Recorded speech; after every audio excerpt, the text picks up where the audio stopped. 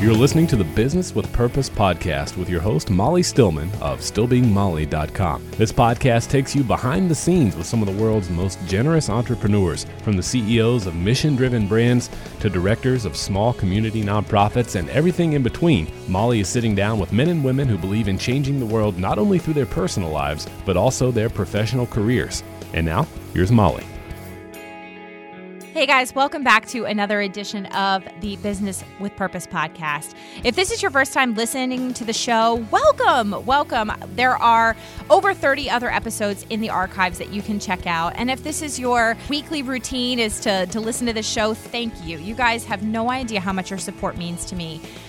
Be sure, if you haven't already, to head on over to iTunes and click subscribe, and also to leave a review for the show. That helps us get the show out there. That helps us get the show to other people, and that helps us just spread the message of these amazing entrepreneurs and these amazing businesses that we're sharing through this podcast. My guest today is Amy Barty, who is the founder of Clothed in Hope, a nonprofit organization that is working with artisans in rural and urban areas of Zambia, and she is creating just this amazing program where she's got education and training and sustainable living income to help prevent the orphan crisis in Zambia. Amy's story is inspiring, and I know you will love my conversation with her. Hi, Amy. Welcome to the show. Hey, thanks. I am excited because you're here in the studio. Yeah. And so the live in-person studio recordings always are just a little bit more fun because I feel like we're actually hanging out, except there's like microphones in between us and we're wearing headphones and there's like foam like egg crates on the walls. It's pretty normal, right? Yeah, it's like a normal. Yeah. It's normal hangout. Yeah, like a normal little Friday afternoon. Yeah. So Amy, you are the founder of Clothed in Hope. So before we get into all that Clothed in Hope does and all that good stuff, you need to give us the Amy 101. So tell us your story and everything that that has happened in your life that has led you to where you are today. Absolutely. So I'm Amy Barty. I am 27, which I totally forgot about the other day. And I was like, oh, I'm not 26. I'm 27. I forget my age all the time. I know. I don't keep track of it anymore. So I grew up here in Cary, North Carolina. I'm now living in Fuquay. I'm married. Went to the University of South Carolina, which was pretty impressive for us a few weeks ago with the March Madness craziness. Yeah. Graduated from there with the fashion merchandising degree and started Clothed in Hope when I was a junior in college after I had went to Zambia for a 6-week mission trip. So I had dreams to be in New York, to do fashion buying, fashion journalism, and then that trip just changed everything. Yeah. So my path is now completely different than what I thought it would be, but it's really exciting. Yeah. So what happened on that trip to Zambia that introduced you to, or just kind of shifted your thinking and you were like, you know what? I don't think this is actually what I'm going to do. I'm going to do something totally different. It was even during the trip where I was convinced that I would never be back, but I saw that there were children in this orphanage we were volunteering at. And I got to learn their stories. Obviously, it was harsh conditions. We were in the middle of a slum. So we saw a lot of poverty that I had never seen before. And then when we started getting a translator to talk to these children, we learned that most of them still have at least one living relative. Most of them still have one living parent. But yet they found themselves in this impoverished orphanage. And for some reason, that rocked my world when I was 20 years old. And I thought about how heartbreaking it must be to be a mom who has to give up your child to live at a place like that and not be able to take care of your kid. And that was heartbreaking. So the wheels started turning. It was 6 months after I got back when the idea started really being formed in my head and my heart. And the Lord was saying, I think that you need to try this. Like, what plans you had for yourself aren't going to be the plans that I have for you. So that's when I started entertaining the idea that I could do something like this when it wasn't really the norm back then. There wasn't all this social movement, justice movements like there are today. So I had no idea what I was doing, but I knew that I wanted to empower women as a means of orphan prevention. And that was kind of the heart of it all. Yeah. So for people that aren't familiar with Clothed in Hope, tell us a little bit about what Clothed in Hope does, what your mission is, how people can get involved. Give us kind of the overview. We are equipping and empowering women in Zambia through business and sewing education. So we run a 12-month training course that is accessible for women in these impoverished communities. We take 15 women per class. We run about 4 or 5 classes at a time. And they learn everything from how to thread a needle to how to make dresses and custom designs without a pattern. And I can't even do that. So it's pretty amazing. That is amazing. And then we also partner with entrepreneurial classes so that when they graduate, they don't just have a cool skill, but they can open their own tailoring shops in their communities. So our whole dream is sustainable impact there, seeing women empowered to open their own businesses for the benefit of them, their families, and their communities. Yeah. Now, do you sell the clothing or so people can shop online? And what are the main things that you guys are producing? Yeah. I was like, was there an end to that question? No, there wasn't actually. So the women who make the clothes, who are doing their tailoring businesses, are all going to be selling locally. And we did that for more of a sustainable impact. So even if I disappeared one day, then they would still be able to function. I love it. So they all have their own businesses there. And on the side, we run a collection together. We do a collection every 6 months or so. And it's more of a collaborative design effort where I'll bring some ideas like, hey, ladies, we need a clutch. And they all bring their clutch designs. And then we kind of edit together, design together, and then come up with a whole collection of little goodies. So it's mostly all accessories, headbands, jewelry, some really cute earrings. This one lady, Maureen, rocks the earrings. And so we just keep cranking out earrings. I actually have a pair of the Catherine earrings from Clothed in Hope. Those and I'm awesome. not wearing them today, which I should have. I was not even thinking about That's it. all right. But I love them. And every time I wear them, I get compliments. They're amazing. And those are actually made from like repurposed roofing wire. And so anytime we get a chance to, we want to reuse materials that are locally sourced. Yes, I love it. I was looking at your website a couple days ago, and I mean everything from like the beautiful aprons. I mean, I just love that. There's just so many different things. You even have stuff for men. Yeah. So, ladies listening, you need a gift for your man for Father's Day or holidays, Easter. I don't know. Yeah, Easter bow ties. That works. Yeah, Easter bow ties. Does this air after Easter? I think this might air after Easter. Next year's Easter bow ties. Next year's Easter bow ties. You guys have things for kids. I mean, everything is beautiful. Thanks. You guys are a 501c3, so you're a nonprofit. What made you decide to go that route versus the for-profit route? And this is, it's one of those things where as many people as I talk to that are in this industry, people are always like, well, and I'm like, I don't think there's a right or wrong answer either way. A lot of companies choose the for-profit route. A lot of companies choose the nonprofit route. But I always love hearing kind of why you guys decided one way or the other. Yeah, so back then I didn't know there was an alternative. Yeah. I thought about structuring it just as a business that would resell the product. But from the very beginning, it was going to be this educational component. And so I like to talk about what we do as heavy on education, and then the product is just kind of our side gig. Yeah. So the way we structured it was just going to be more on the programming side. So it made more sense for us to be funded by donors. We could still set it up, like you said, either way. Like it totally works either way.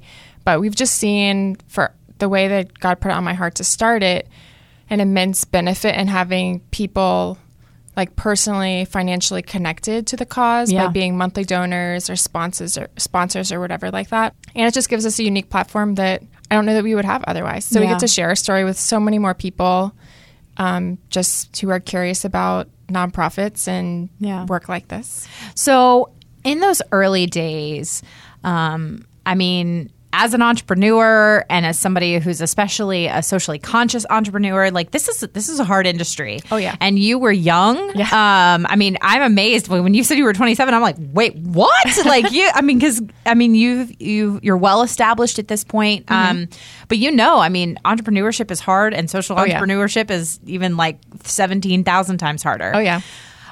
What were those early days like? So when you first got back, and you said within the first 6 months is when you were, God was really stirring in your heart that this was something you needed to do. What did it look like in the beginning? I mean, did you even know where to start? I mean, how did you sort of find those first women? How did you find the trainers? I mean, I would love to know sort of the early days. Well, for the logistical side, it was mostly Google. I was like, how do I start a nonprofit in North Carolina?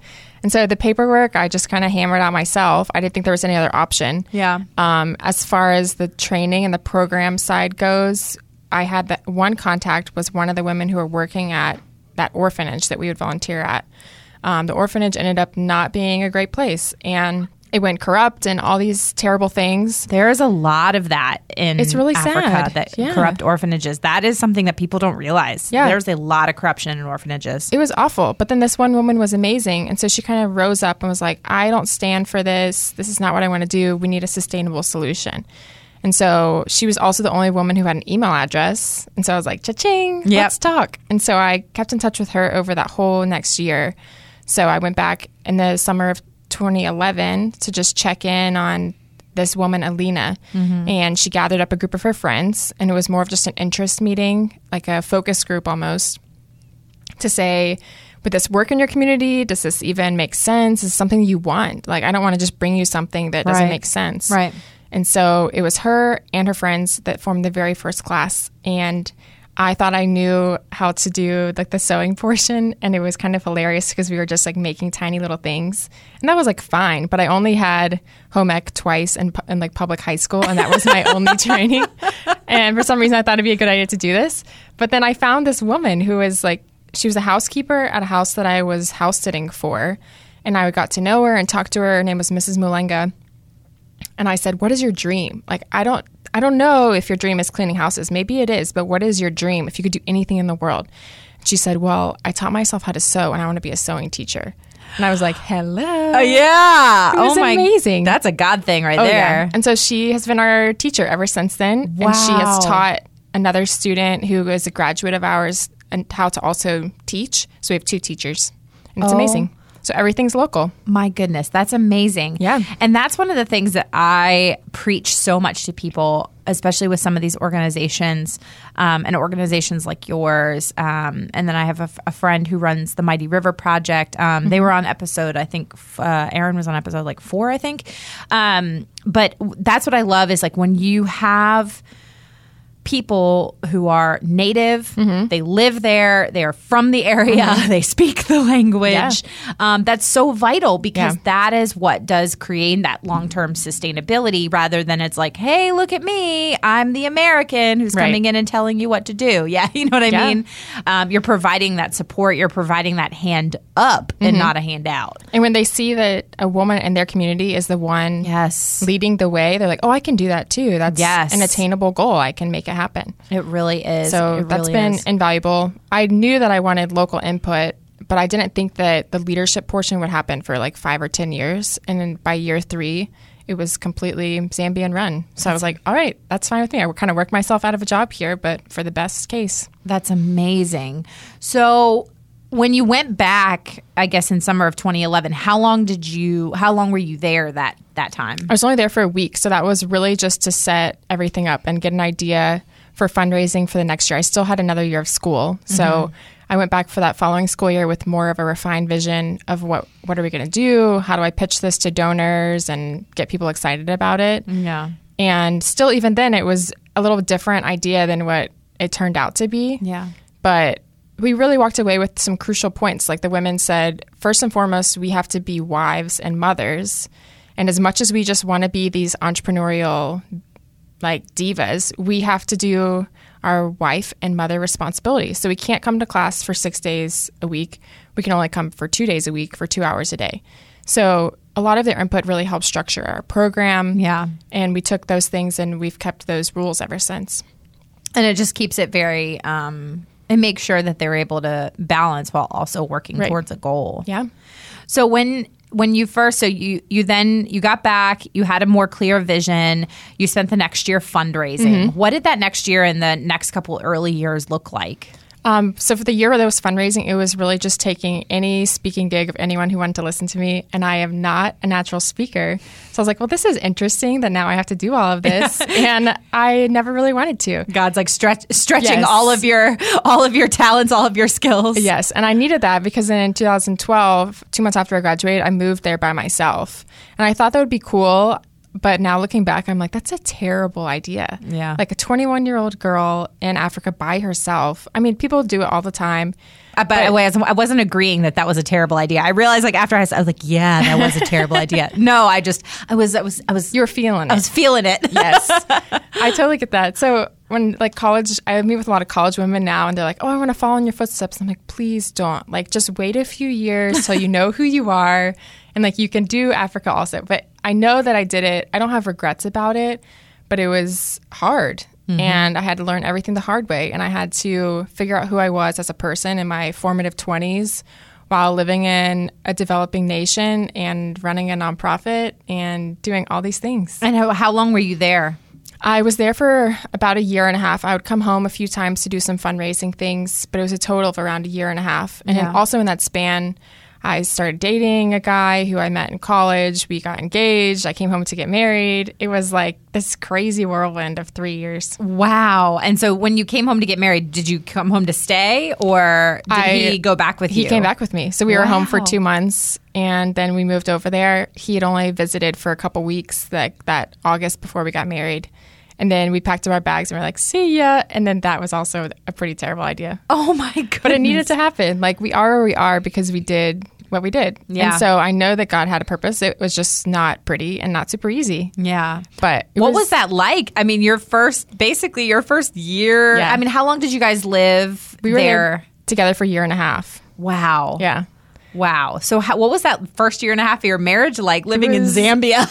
I mean, it was adventurous and it was challenging and it was rich and I wouldn't trade it for the world because we did so many cool things together. Yeah. We learned way more about each other because we didn't know a ton of people and we didn't have this like community surrounding us right off the bat. So we just had to cling to each other and it wasn't always pretty, but I feel like we grew so much in those first few months and years that I wouldn't trade for the world. Yeah. And were you able to develop like some friendships there and community? Yeah, absolutely. We plugged in with a church there that was like a South African church plant, which was amazing. And there were people from all over the world in our small group. It was like Zambians, Americans, Australians, people from the UK. It was like the coolest thing where you could experience so many different worldviews and cultures while still having our faith in common. That's amazing. So, yeah, I wouldn't trade that for anything. That was awesome. And like Sundays, you can go to this little elephant orphanage and watch them feed elephants these little bottles. Yeah. And like, where else can you do that on a Sunday afternoon? Yeah, my most recent trip to Kenya, we went to an elephant orphanage. It's the best. I know. They're so cute. They really are. The little tiny elephants. You're just like, well, I mean, they're actually not that tiny. They're pretty huge. They're pretty huge. And they're like babies. Yeah. Babies. And then you're like, oh, that's massive. That's a massive animal. I like to think that God had a little bit of extra fun when he made elephants and giraffes. Oh, yeah. And zebras. Really all like African animals. African, yeah. Well, and then tigers too. But tigers aren't in Africa. They're like in Asia. Yeah. Most animals God had a lot of fun with. Let's just say that. But there's, animals like elephants and giraffes and tigers and zebras. Those are just really fun. Anyway, we're not here to talk about animals. But now I'm like, I really want to go back to Africa. Oh, yeah. So over the next few years, so you were living in Zambia, you're newlywed, living in Zambia, which I feel like we could do an entire podcast. You could just tell us stories from your time in Zambia as a newlywed. So then what made you guys decide to leave and come back to the United States? Like, when did you know it was time? When did you know that, this is what we need to be doing now? It was probably the end of 2014. We had been there for about a year. And we just started feeling like the tide was kind of changing. It sounds like very ethereal, but it kind of was. We just felt like God was closing some doors there. But for me, it was like my baby. And I was like, I'm not leaving. This is what I wanted to do for the rest of my life. This is where I saw myself forever. Like, I'm not going to leave. But God had to do a lot in my heart to kind of say, this is not it for you. This is not the best thing in your life. And this is not the only good thing in your life. And then practically I just started getting myself worked out of a job by training all of these women to run it. That was our goal. And so I was really excited about that. But it also was kind of like sad to be like, I don't have a place here anymore. I still obviously have a place when I go and visit and still very much a part of the program there. It's what I do full time here now. But my day-to-day just started looking different, where the women said, hey, we got this. We don't need you to run to town to do this. We don't need you to help us form the curriculum because we got it. Mm-hmm. And there just started to be this space that I wasn't needed at. And It was hard, but it was exactly what we wanted for the organization. Yeah. So I couldn't complain. What language do they speak in Zambia? In Lusaka, they speak Nyanja, but we also have like a village program and there they speak Soli because there's 86 tribal languages. Yeah. Kenya is very similar. Oh, it's crazy. Where it's like they all, I mean, it's good in that Kenya, like they most speak English or like some English. I say most. I say a lot speak English. But then they have Swahili as like the national language. But then there's I mean, like it's crazy. 90 billion tribal languages, and it's amazing because they all know them. Yeah. And I'm just like, what? Like how? Yeah, it's amazing to me. Yeah, it's pretty shocking. I'm like, I know one, and I know part of yours, but I'll never be able to learn all of yours. So I know like some of the language. Yeah. But I was going to ask you, how was the language barrier? It was easier at first because a lot of the women also spoke English, and it got to be harder. We started finding women who were from a little bit harder backgrounds, but they didn't have that English education in school because they didn't finish third grade. So once we started finding more of like vulnerable women who really, really needed the class is when that language barrier became more apparent. But all of the staff are dual, not even bilingual, they're like multilingual. Yeah. And so they could translate whenever I needed to teach something. But then again, I didn't teach anymore. So there wasn't that much of a problem. Yeah. Now, even when I go, it's mostly me talking to the staff and continuing to train them. And when I want to talk to a student, there's plenty of people around who can help me translate. Yeah. They say that if I wanted to be fluent in Nyanja, it would take learning 3 hours a day, 5 days a week for 3 years. Oh my goodness. Like, I don't have that time for that. I'm sorry, guys. Oh my goodness. So I learn what I can, and I still try to like pick up bits and pieces every single time I go. But I just don't know if that's attainable right now. Oh my goodness. So we'll see. Well, it's funny because I actually have a goal this year to continue learning Swahili. I've cool. always I know a few Kikuyu words. And each time I go back to Kenya, like I pick up more Swahili. And I think it's because I learned when I was growing up, in elementary school, I was in a French immersion program. Cool. And so I learned, I spent half my day in French and half my day in English. So I learned French from kindergarten, first grade through 8th grade. I've forgotten most of it. Yeah. I can still read it. And I can definitely, if I'm reading something, I can, for the most part, pick it up and understand, but speaking it, it's hard, yeah. My recall isn't very great. And part of that is because then when I got to high school, I was like, I'm going to take Spanish. Oh, no. And then that completely messed up everything because French and Spanish are so similar. Yeah. And so now if I try to speak it, half the sentence is French and half of it is Spanish, and it doesn't make any sense. Oh, no. But I think because my brain, I got trained to learn the language and then hear the way that things are said. So every time I go back, I end up picking up more. And by the end of this last trip, I was doing by day 8, I was like, yeah, I'm fluent Swahili. And so I would say stuff and they would be like, you are Kenyan. That's awesome. You get so much respect that way. They really do appreciate it. And it's one of those things, even if I would say something and completely mess it up, they appreciate that you're trying. The effort, yeah, absolutely. Yeah, for sure. And it's just fun. So, but I downloaded these apps to learn Swahili. So I try to refresh myself on what I learned when I was there. And then my goal is once a week, I try to learn a new word. That's awesome. Because I realize I'm not going to have the 3 hours a day, 6 days a week for 3 years to devote to it. But I figure if I just keep practicing, then I'm well, maybe then the next time I go, I'll know a little bit more, and then I'll keep learning. But I don't know. It's one of those things. So what does Clothed in Hope look like today? Obviously, I know you said that this is your full-time job. This is what you do. And you actually just got back from another trip to Zambia a couple weeks ago. Yeah. So what does your role look like today? Does your husband still do it with you, or does he do? He does another job now because we came back and we were like, maybe we need some money to live in America. Yeah. And so he works somewhere else, which is nice. He still helps out when he can, and he visits when he can.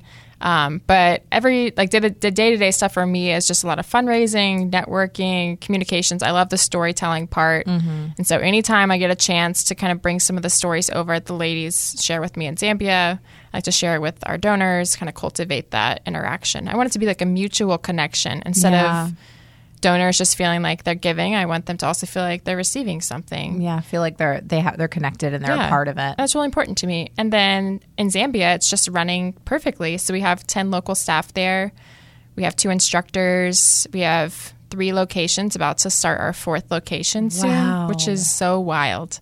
And we have about 160 ladies who have come through our program. It's amazing. And it's just spreading like wildfire. We have like 2 different slums who are also interested in having a center. But I'm like, wait, I don't know if we can grow this fast. So it's hard to like discern when to say yes, when to say no, because there's always going to be need. There's so many people there, even in the capital city, that it's a challenge. But we're just doing what we can and doing it well. Yeah. And when God says grow, we'll grow. So we'll see. That's amazing. Yeah. So the main focus now, obviously, is teaching and training and enabling these women to become self-sustaining entrepreneurs. Right. And ultimately that prevents orphans. Yeah. Unnecessary orphans. So what is your vision for just continuing to grow in that you're reaching more women? Do you have other grand visions of it, of what you're going to do, and sort of like what is the next, 2, 3, 5, 10 years look like for Clothed in Hope? We just want to keep replicating what we've built. So we have like a model. It's in the Nombe compound, and that was where we started everything. And that's really where our program is still centered. But the 2 other locations, we just started one of them last year. And so we want to keep adding more locations that are locally run. There has to be a group of women in that community who are already willing to step up and kind of run with the pilot program. Yeah. So we just want to see it replicating and spreading around the rural areas, more in the urban areas. And that's kind of the dream, is just to continue this, like the entrepreneurial model. And we also issue microloans. We just want to see maybe some of the smaller scale businesses move up to medium scale, and for those people to even be able to hire people. Yeah. So it's more of business development for the people who have been around for a while, and then continuing the entrepreneurial focus for the women who keep coming. That's amazing. And what are some of the challenges that you guys have faced over the years? I mean, obviously we talked a little bit about, I can't imagine what it was like to be starting a nonprofit, living in Zambia for the first year and a half of your new marriage. Yeah. So obviously there were some challenges there. Oh yeah. But what have been some of the, what are the challenges that you face kind of today? Obviously, as life changes and things change, what are the things that you run into that can be difficult? That's tricky. I feel like things are going pretty well over there. Not to say things are perfect. Yeah. I think it's more of just me keeping up with the momentum over there. Where I'm just one person here. We have one other employee in Columbia, South Carolina. Yeah. And it's up to us to fundraise all this money to keep the program going. And that part is hard. Wow. And so the women there have such drive and such ambition, which is so countercultural and so against the grain of what they're told their whole lives. Yes. That part is a miracle, and we want to run with it, but we also have to keep up. So that's just been the constraint, I think, is just being able to keep up capacity-wise with what the women over there are doing and running with. And then obviously, just as you grow, it just keeps... You have to keep up with the quality control of your program, the quality control of your products. Yeah. And that's just something we're constantly improving upon. Yeah. But it's a good thing. That's amazing. And I love hearing what you're saying about just that those women having that driving and having that passion, that creates a ripple effect because that affects everyone in their community. I was having this conversation with, I think it was maybe Liz Bohannon when I had from Seiko Designs. I think it was on her episode. I don't know. Sometimes things blend together. But we were talking about what the impact, the long-term sustaining impact of investing in women does. And I was reading an article the other day, or a couple weeks ago, where if you invest in a woman, she is like in a developing nation, she invests 90% of her income back into her own community and her family. Yeah. Whereas men, it's actually closer to about 50 to 60% of their income, sometimes even less. Yeah. That's like on the good side. Men invest that much back in their community, again, in developing nations.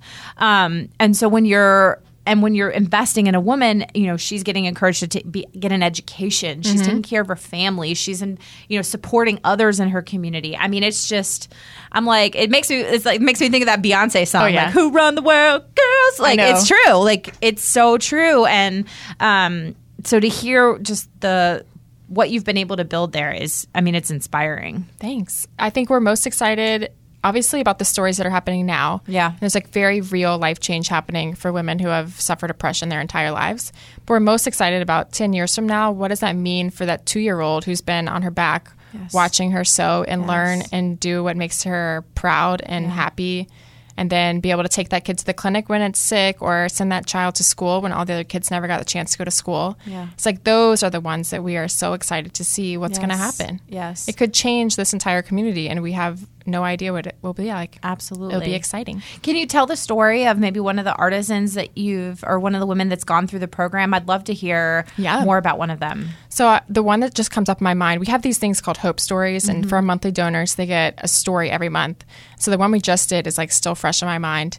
And we just had a graduation at the beginning of March, and this woman is Melody, and she graduated from our Village program. Yeah. So that program looks a little bit different. They don't have daily classes, but we do like big chunks at a time, these big seminars. So all the women from the city, all the trainers will go out to the Village, which is about 3 hours away, and do these big intensives.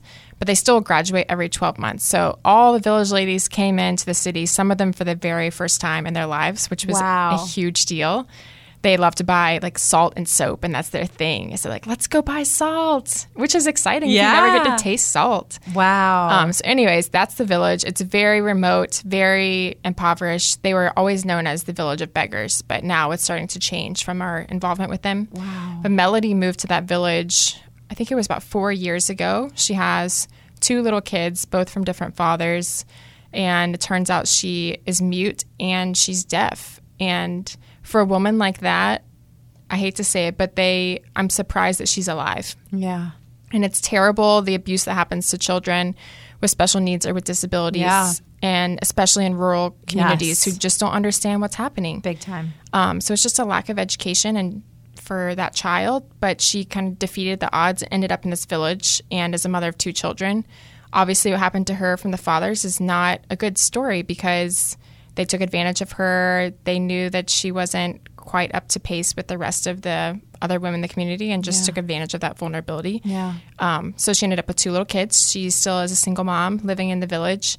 But this one woman in the village is like her BFF and befriended her and was like, you have to join this group. But the cool thing is like, I was watching them communicate because we always say we want you to share your story. I'm never going to ask a woman for her story. But if she wants to come, I'm available. Yeah. So I never want to like pull something out of them they're not ready to share. So I hear this knock on the door in the office while I was in Zambia, and Melody walks in with that little BFF lady who I've always seen her with. And they have this own little language. They don't know formal sign language. They don't know like all the sign. I mean, I wouldn't know if I don't know sign language, so I wouldn't know even if they were. But I know for a fact that it was not sign language because they would make these noises and these movements. And Melody and her BFF just made their own language so they could communicate together. I love it. And it's the coolest thing. So the girl's her like sole interpreter and can tell you all these things where I was like, how did you just get that out of what she just did? But she tells this story of how Melody was like so depressed and felt like she wasn't a real person because she's been so taken advantage of her whole life, came to the program, and I think because her senses are so focused, she is like the best seamstress in the entire class. Wow. And so she graduated and she like did this little model walk to accept her diploma. And she was like so proud of herself. And she was wearing this beautiful dress that she designed and she made for herself for graduation, like all the ladies do. But everyone cheered her on. And I think that too was amazing. In a culture that shames people who are different, everyone was just like celebrating her as a person and celebrating her uniqueness, celebrating her beauties, celebrating her accomplishments. And I just felt like the proudest little mama in the whole wide world. Oh my gosh. Because it was like this beautiful moment, and now Melody gets to be a seamstress for her kids. I'm like, and it's amazing. I'm like tearing up over here thinking about that. That's amazing. It was so amazing. And that's one of my favorite stories. And I didn't even know all that background when Melody joined our class. I knew she was mute. I knew she was deaf. And that's all I got out of her for the first 12 months that she was with us. And then in she strolls, just wanted to share it all. Wow. So it was amazing. Wow. And I know there are so many more like that, but we Yeah. want every woman to share in her time when she Yeah. feels like it's a safe place to share on her own. Yes. Oh my goodness. I love that. Yeah. I love that. That is the kind of stuff that just like, oh, it fires me up. I get so good. fired up about it. Yeah.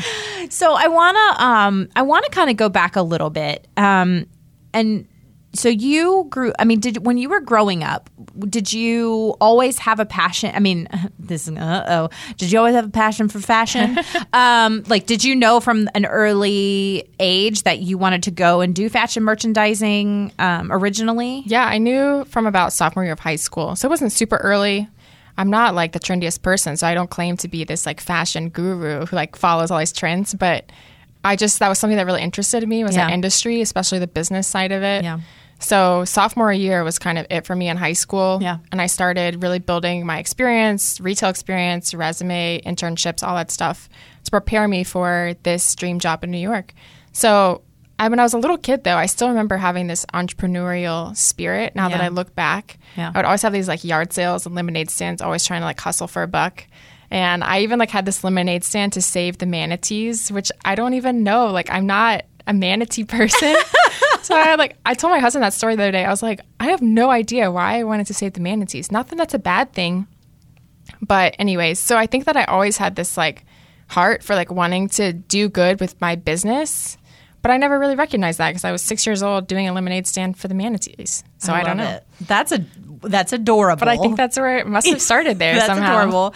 And now I want to have a lemonade stand for manatees. See? I'm just kidding. They just got taken off the endangered list in case you were wondering. You know what? It could have been from my lemonade stand. Totally from your lemonade stand. Let's be honest, guys. Amy I really did save the manatees. saved the manatees all by herself with her lemonade stand. Perfect. So what made you decide when you were in college? I mean, obviously you were studying fashion. What was the mission trip that you went on? So what was the whole purpose of it? Was this your first mission trip? Was it just like, I'm going to go to Zambia. This should be fun. And then it's like, God's like, yeah, wait till you get Oh, there. yeah. It was pretty much exactly like that, where it was a bucket list thing where I wanted to go to Africa, and it was with Campus Crusade.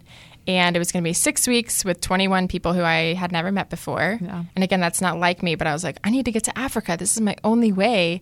Because it was just the only trip that I could find. And we were supposed to go to South Africa, but it ended up being the year of the World Cup. So they called me like a month before we were supposed to leave. And they were like, scratch that. Let's go to Zambia. And so I was like, well, I already raised all this money. Of course I'm going to still go. But I didn't even know where Zambia was, what it was about, what they were known for. I didn't know anything about it, but I just went, and I didn't really ever see it interrupting my life because the whole goal of the trip was just college evangelism. We went to the 2 public universities there and just did little events like student ministry partnership events. And then the weekends is where we'd spend our time at that orphanage and that slum.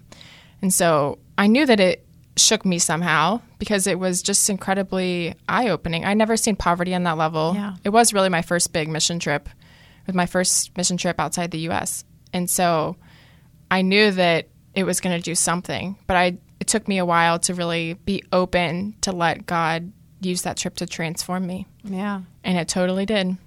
Now, have you been a Christian your whole life? Are you grew up in a Christian home kind of thing? I did grow up in a Christian home. I would say that I was a Christian most of my life, but I think that it just became super serious and real to me when I was a freshman in college. I kind of have like that pivotal moment of like, is this going to be, am I going to own this? Is this going to be mine?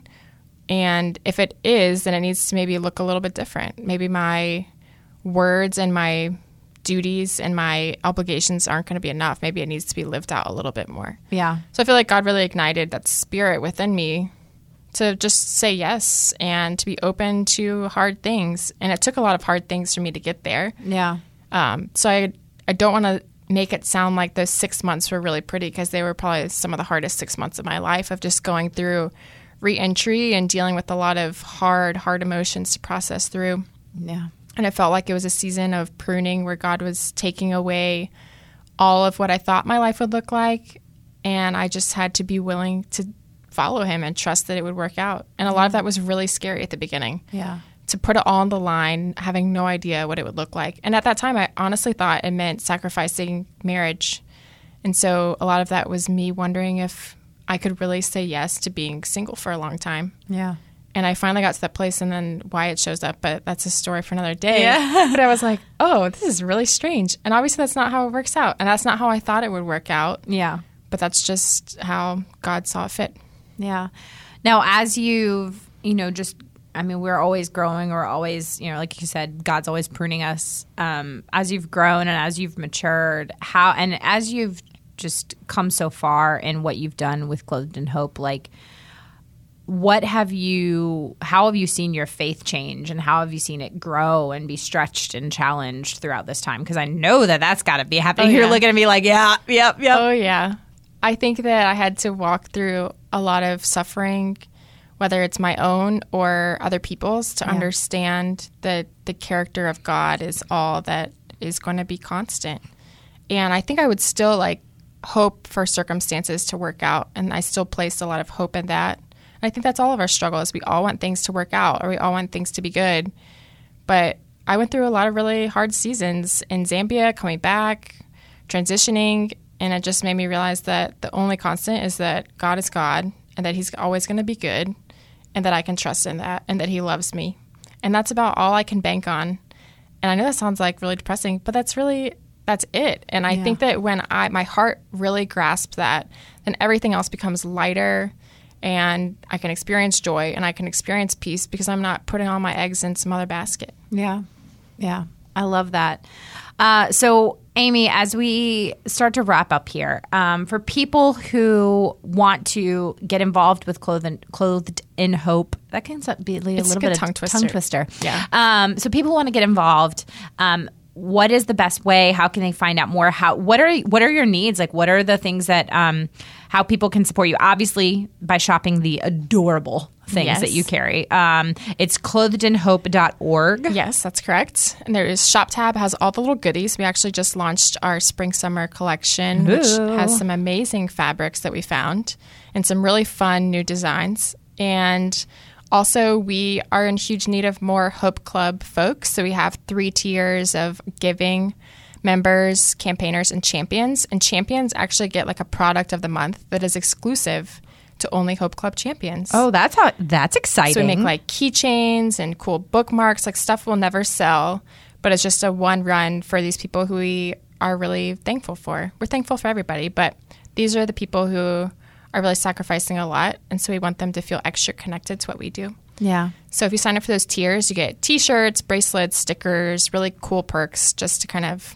help you support and show the love. Yeah. And, I will certainly, I just can't say enough amazing things about you, and I'm so glad that we were able to get connected, and I love hearing what you're doing. And but not just that, I love that your vision is you were I worked myself out of a job and I'm glad. Mm-hmm. That says so much to your heart. That says so much to why God put you there. And I think that when you were well, things are going pretty well. I'm yeah, because when you are the type of person who just truly surrenders it all and says, hey, this isn't mine. Mm-hmm. This is God's, and I'm just going to give it up, and I'm just going to let him take it, that he's blessing that. And so I love seeing that. I love hearing that. The products that you guys produce are gorgeous and adorable, but what you're doing to produce those products is even more amazing. Thanks. So I just thank you so much for coming on the show and for telling us all about that. Thanks for having me. Yeah, absolutely. So if people also want to connect with you personally online, what's the best way to do that? If they go to the contact form, this is a little secret, but it goes to my email. Oh, so hey, there you go. You can totally find me there. Secrets. Don't tell anyone. Secrets. So, I love responding to people's interests and their questions, anything. So hit me up on the contact form on the Clothed in Hope site. Awesome. Well, I will have all the links to Clothed in Hope and how you can get involved and how you can get connected with Amy in the show notes. Amy, thank you so much for being on the show. Thank you. You are awesome. And you have to come back, and then, we need to do a whole episode where you just tell stories from your first year and a half of marriage living in Zambia, because I'm pretty sure we could do an entire episode just on that. Oh, yeah, definitely. That's for sure. Awesome. Thank you so much. Thanks. How much did you love my conversation with Amy? I I just adore her. It was so much fun to have her in the studio. If you loved this conversation today, I would love for you to leave some love on social media. I am at StillBeingMolly on Instagram and Twitter. You can use the hashtag BusinessWithPurposePodcast, and you can use that to be able to share this show with a friend. Also give me some feedback, and let Amy and Clothed in Hope know how much you appreciated hearing her story. Like I said, thank you guys so much for listening each week, and we'll see you guys next week. Bye.